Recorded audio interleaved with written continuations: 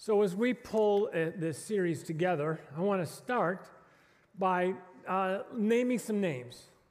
3 different categories of names. When you know what they have in common, just yell it out, okay?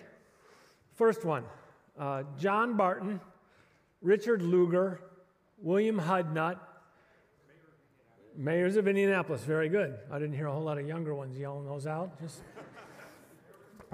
a little history, whatever. All right, let's try Maureen Connolly, Margaret Smith Court, Steffi Graf, women's tennis champions. By the way, those 3 are the only ones that, from what I read, the only ones who won the Grand Slams, which meant all 4 championships in 1 year. And there are plenty of incredible tennis champs, female tennis champs, but they won the Grand Slam. Okay, last category. Reverend Oda Shaw, Miss Mary, Mr. Saul, Miss D, Don Moorhead, and Dan Spader. Yonan's teachers. Very good. People in my life that influenced me, you don't know none of them, but nice guess. You know me well enough. Dude, gotcha, love that. They were people who had a tremendous impact on my life then, and one of them, still living today, is still really a spiritual mentor to me. Reverend Oda Shaw was one of the first pastors I remember as a kid. And whenever he would call your house, again, there was no caller ID, so you'd pick up the house and go, Yonan house, and the first things out of his mouth, are you one of the best? And I knew who it was. Reverend Oda Shaw, this is Rob. Are you one of the best? Well, there was only one answer to him. The answer was yes, because of what you could be in Christ. And he would do that to you in person, anybody. Even if my parents picked up the phone, are you one of the best? I remember that man's love for people, knowing our name and loving God in such a way absolutely radically impacted my heart. And then there was Ms. D. Ms. D, Dolores Solomon. She was over like the children's ministry segment, and I honestly don't remember what age I was. It's a blur after a certain point. It'll happen to you. But Ms. D was over the area, and my friends and I could be a little rambunctious. I'll give you a space to allow the shock to, because I know that's probably like, what? So she would yell at us to get our, Robbie, stop it. And as soon as she does that to me, she'd turn and look at my cousins and friends and wink. So we all knew when we got yelled at, she was winking at our friends. So she had this incredible way of kind of reminding us of what was important, because she wanted us to know Jesus, even at a young age. But she did it with humor, and she loved us well. She made us laugh, and she had a rambunctious bunch of kids to deal with. I love Miss D. Her son and daughter are dear friends of mine. Grateful for her. And then it was Dan Spader. Dan was my youth pastor my senior year of high school. And Dan had an infectious love for Jesus. So much so that Dan introduced me then, and continues to this day, to draw people in to learn to study Jesus, and using the harmony of the Gospels, which back in August I kind of talked about a significant amount of time. But Dan's love for Jesus and discipling others for Jesus, who then disciple others, it absolutely grabbed my heart. And to this day, I call him, connect with him whenever I can. Those are a list of people that really, I wish you could meet them. I wish I could sit you all down with one after the other and see, these are the rich people in my heritage. But who are the ones for you? Who would you give a list of? And then, who would name you on their list? That, to me, is the most fun. I think that would be awesome. Well, I find it interesting that in the Scriptures, and in particular in this letter we've been looking at, this letter to these group of believers in this city of Western Turkey today, almost a fourth of the letter is a list of names. Some of whom we know nothing about. They're just names. And I think those names remind us something. That God was working in the lives of individual people then, of all walks of life, and it was important enough to put those names in there, as well as he continues to work in individual lives of people who are impacting someone, and on it goes. In the app notes for you for some other day if you want, I took as many as I could of the lists that Paul had of names of people just from his writings. And it'd be an interesting look for you, because sometimes you see, a name over here, and then Mark traveled with him over there, and Demas traveled with him over here, and wait a minute, over here they mentioned that Luke was a doctor. You didn't see that somewhere else. So you pick up little things, and it's just this thread of it all together, and it's a beautiful thing. It's a great study to run yourself through. Enjoy, have fun. But what I'm going to do today is follow the way of Jesus, as it were, to tell a story. He was incredible at telling stories of everything in the moment where people could feel and know, they knew exactly what he was talking about. And I'm doing so, actually taking a long story from the book Colossians Remixed, which has chapter 3, has a full story, and they took the name of Nympha, one person mentioned in Colossians, with nothing else really said about her. And so just a little bit about her, and then they took and combined her story and brought in Lydia, who's mentioned in Acts. And that book I read because I had learned along the way as a youth pastor from a guy named Gordon MacDonald. And he recommended to people in ministry in particular to have both offensive and defensive times of study. And the way he described it was this. Defensive study was, and for me as a youth pastor, I knew what this was. Anytime you were speaking or training leaders or talking or sharing a devotional thought, and you were preparing, that was defensive study. And you could change the language for it. But what was interesting to me was he said it was critical for you as pastors to have offensive study. You're just reading for you. You're studying a thread in the Bible just for you. You're reading a book just for you.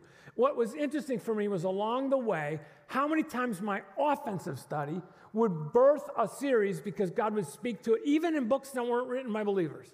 Well, this book, Colossians Remixed, came to me just because I was intrigued by the title and some of what I saw. And so I'm going to take their story, chapter 3 from that book, condense it and edit it. Because there's just something about stories that grab our heart and imagination in a way that obviously Jesus knew and modeled for us. While I read the story, I'm going to encourage you to do two things. One, try to immerse yourself in that moment. Whoever you want to be in that story, wherever you want to be. What was it like back then when Paul was writing to those people? What was it like to live back then? And while your imagination is immersing yourself in that story, keep your peripheral antenna up. How do you see your world today being impacted in similar ways? So there you go. See what you can do to keep both of those going. My name is Nympha, and as a textile manufacturer, I make some of the most sought-after purple cloth in the region. And as you can imagine, my business requires me to travel a lot, and so it was during a visit to Colossae that I met another textile merchant named Lydia. And she told me something that rocked my world. She told me about a man named Jesus who she believed to be the one true God and Savior of the world. I was flabbergasted. How on earth could a woman of such intelligence say such a thing? This was not only a bold statement, it was incredibly subversive. Because we all knew Caesar was the one who was our Savior, was the one who brought peace and brought prosperity. She was out of her mind. She talked about the things Jesus taught. She talked about the way he lived. And then, which was kind of baffling to me, was how one of our very own Roman governors crucified him, had him put to death. But as if that wasn't enough, he was dead for 3 days, and he rose from the dead. And not only that, people saw him. My head was spinning. Before I could even articulate a thought, Lydia continued. This is why we proclaim him as Lord. Forgiveness of sins comes only through Jesus. Peace is given only through Jesus. And he will come again to establish his rule and make all things right. She went on to say that throughout the empire, there were groups of people who also worshiped Jesus as Lord, gathering together from all walks of life, all in the same room. Citizens of Rome and non-citizens of Rome, male and female, rich and poor, slave and slave owner. Well, what on earth would you do if you heard such a thing? It was all so bizarre, and it was dangerous. Lydia, I said, why on earth would you believe such a story? Why would you ever worship anyone other than Caesar? Look at you. You've got money, prestige, and social standing. Why would you risk it all? Think of what could happen. Somebody could be listening and think that you don't appreciate all that the emperor and the empire has done to bring peace and prosperity to our world and to you. And don't you see the trouble you could get into? I mean, you're rich and all, but you're still a woman, and you could lose it all just like that. But that's the point, she said. I don't believe Caesar is our Savior. I don't believe that he brought peace and prosperity, and I don't worship him or any of the gods and goddesses anymore. I was stunned. Look, Nympha, she said, our coins. They have Pax, the goddess of peace, on one side, but weapons emblazoned on the other. Our gateways depict the emperor's victory over his enemies. The peace of Caesar, the supposed savior of the world, comes only by the sword and is maintained only by the sword. Intimidation, violence, fear, and power. Not so with Jesus. In fact, it is quite the opposite. And his peace isn't just for those who have, it is for everybody. While Lydia was telling me he was nothing less than treasonous, and when I told her so, she acknowledged that there were followers of Jesus who were being persecuted and intimidated to this day. But in spite of all that, those same followers did not shrink back in fear, but their faith grew even deeper. I tossed and turned all night. I couldn't sleep, but awoke in the morning still unconvinced. I mean, everything around me reminded me that Caesar was Lord. And it's all I knew and experienced as a child. But as I went about my business in the weeks that followed, I was unsettled in my spirit because I began to notice afresh in ways I'd not noticed before that there were images of Caesar everywhere, in the market, in the square, in the theater, at the gymnasium, and in all of our temples. Even my house was full of those images. But it wasn't just what I looked at. The whole rhythm of my life was shaped by the empire. The more I looked, the more confused and dumbfounded and disturbed I became. Either Caesar was blessed by the gods and reigned as our Lord, or this Jesus whom Lydia worshiped was the one true Lord. It could not be both. I grew more and more intrigued by this way of Jesus, which was just not about violence and intimidation, which is what the empire was built on and sustained with, but grace and forgiveness and love. So I wanted to meet others like Lydia, but I didn't dare do it near my house. So I traveled and went to Colossae, and that's where I saw men and women, slaves and free, Jews, barbarians, and Romans all meeting together in peace, all talking about this Jesus, praying to him, and sharing a meal in remembrance of him. This isn't to say that they didn't struggle. Social divisions and hierarchical relationships that have been entrenched for years don't change overnight. But at least these people struggled, sharing a common vision and a hope that was rooted in Jesus. And it was kept alive with an astounding meal where no one appeared to be superior to the other. I was amazed at the love they had for one another and for this Jesus whom they worshiped. And the more time I spent with them and the more I learned about this Jesus, the more I wanted to join them in following him. And the more I followed Jesus, the less enamored I became with Caesar and the empire that I cherished so dearly all my life. It was simply a matter of time then till I fell to my knees and gave my life to Jesus. I experienced a level of freedom and joy I had never known. And as if that's not enough, it wasn't not much longer before I started to have people in my home to also talk about Jesus and pray to him and share a meal together. Who would have thought that I would have done that? Certainly not my family, friends, or coworkers. In fact, that made it very difficult for me. But not just for me. All over the empire, followers of Jesus were continuing to experience tension as we bumped up against the values and the practices of the empire of our day. We have so many questions. So many questions. How do we live then in this place? And so you can imagine how excited we were to hear that a letter from Paul was going to be read at church, because he could bring us maybe those answers for how to follow Jesus in the midst of this empire.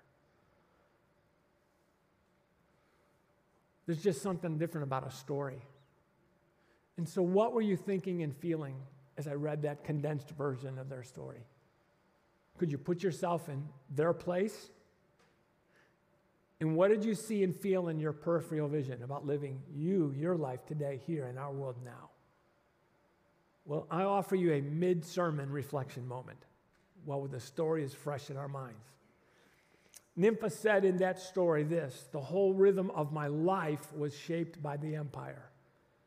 What are the unhealthy rhythms of life that you feel drawn to just because of where we're living in this time of our own history in life? What are those rhythms you feel tugged toward?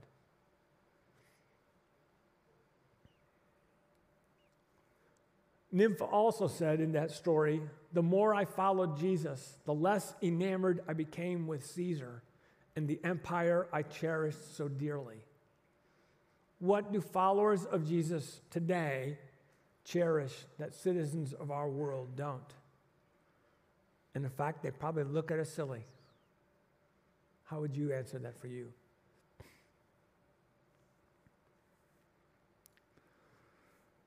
On the one hand, I definitely wonder if Paul were to write us today to Grace Church at Fishers, what would he write? Would it be the same thing? I mean, we are wearied. We are wearied by hatred and anger and division here at home and beyond. Compounded, by the way, for the last 2 years, we've been figuring out how to live with a virus that's impacting us in ways none of us have ever experienced in our lifetime.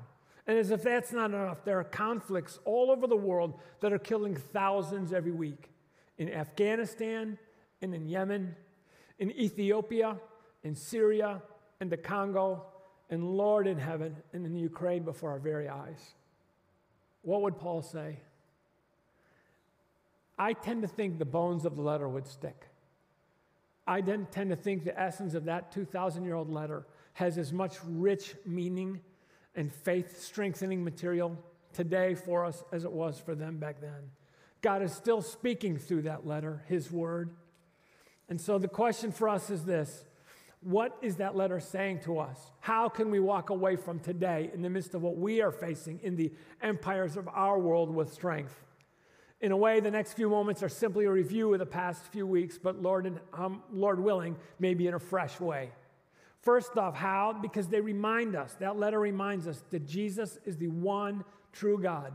There is no president, there is no prime minister, there is no king, there is nobody higher than him. And while it may feel like things are out of control, he is still the one that is reigning supreme over all. He came to us in human form, not as a sculptor or a mysterious mythical creature. It was Jesus who lived, died, and rose again in human form. He is still our Savior, and he is still the Lord.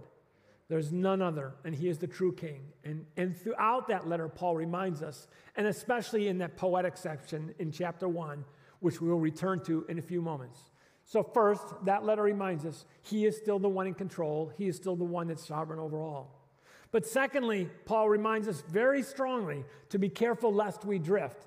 There's responsibilities, but there's opportunities, there's temptations, and there are clearly values of the empires in our world that are trying hard to suck us away into their way of thinking and living.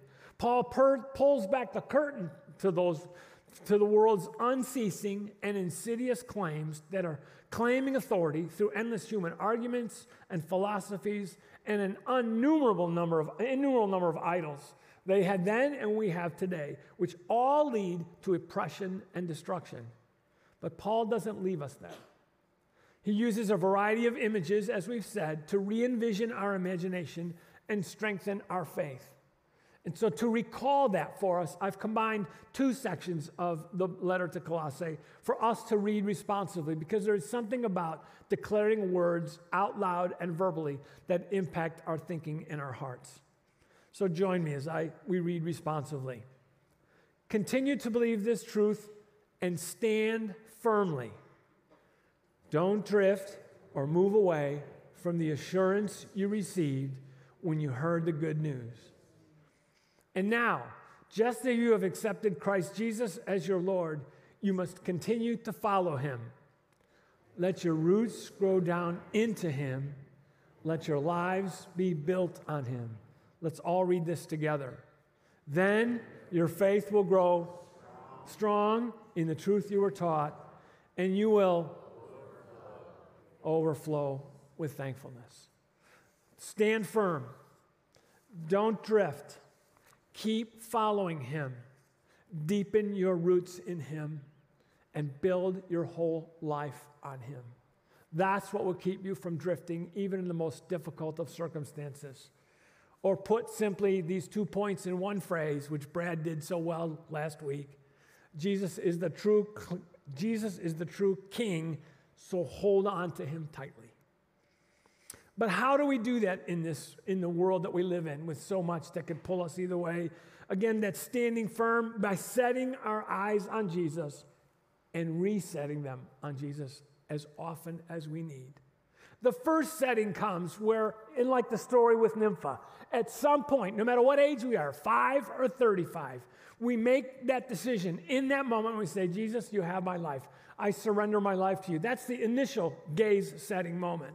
But we're still human. We're on this side of eternity, and we're not perfect at. We're being perfected because of Jesus, but we need resetting all the time. And that resetting can come from a variety of ways, as Brad mentioned last week. Just a few. Time, obviously, alone with God. Simple breath prayers that we can speak throughout the day. I don't know how many times I do that, and how many times the prayer is just, Lord, help me. And I wonder if when I get to heaven, God's going to say, look at all the times you prayed that prayer. That's a lot of times. And I heard them all. They were resetting, taking those moments to breathe those breath prayers in the midst of our day.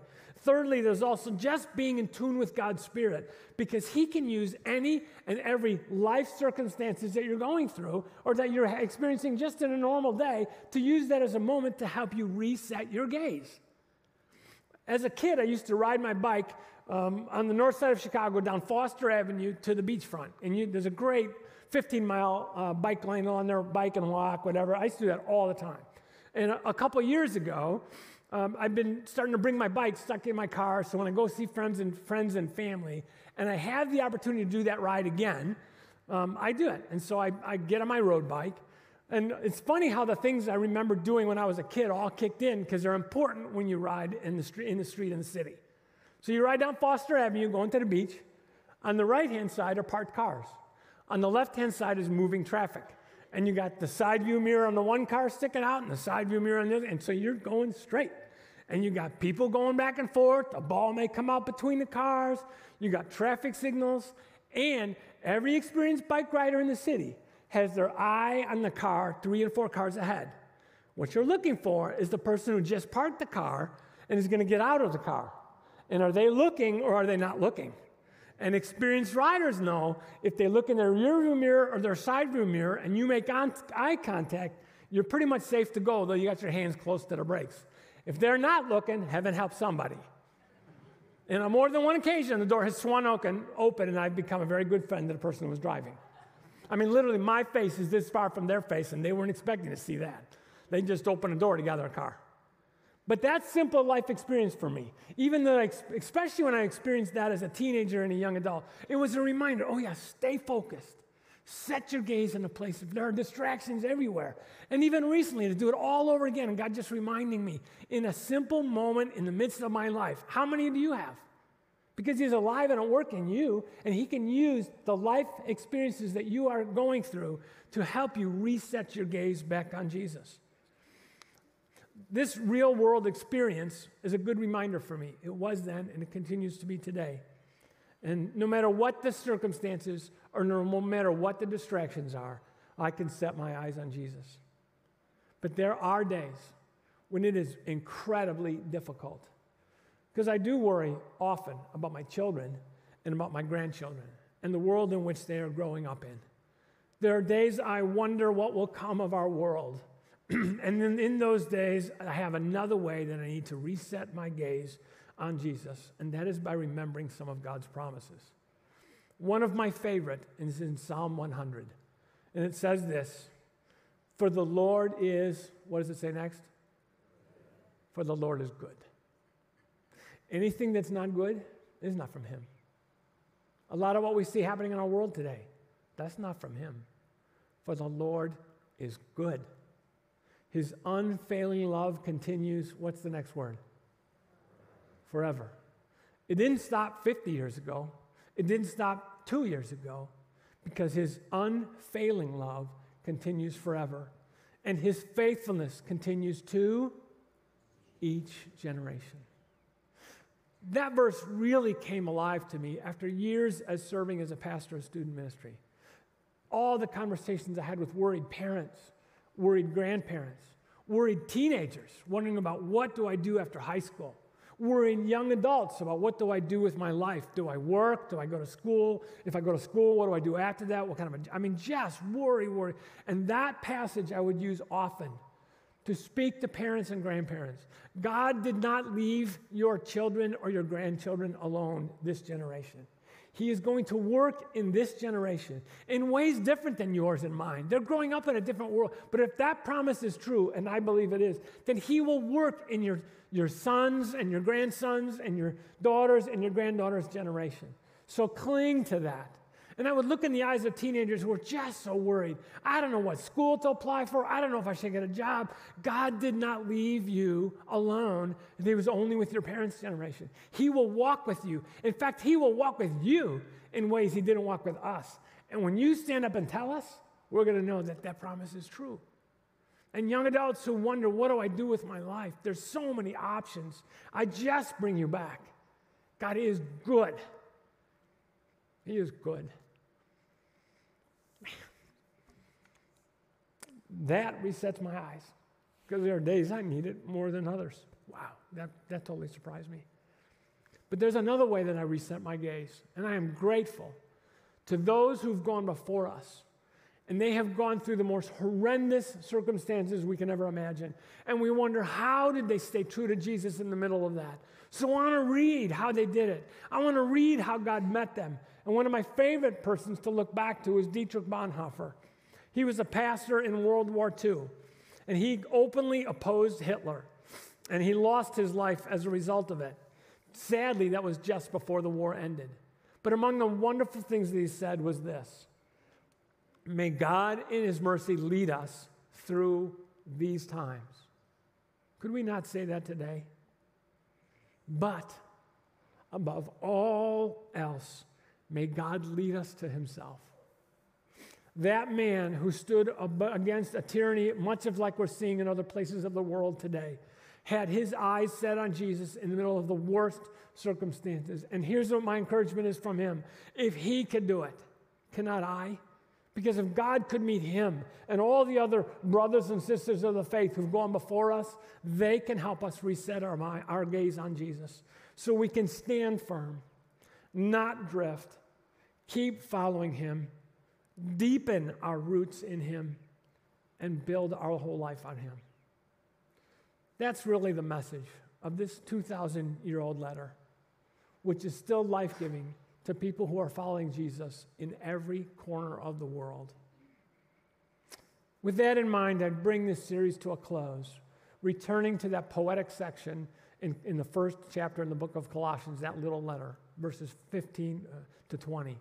And I'm going to read to you from Eugene Peterson's paraphrase of that section. Consider this an exclamation point to the series, a way to put a stake in the ground to reminding us again of what is the most important of all.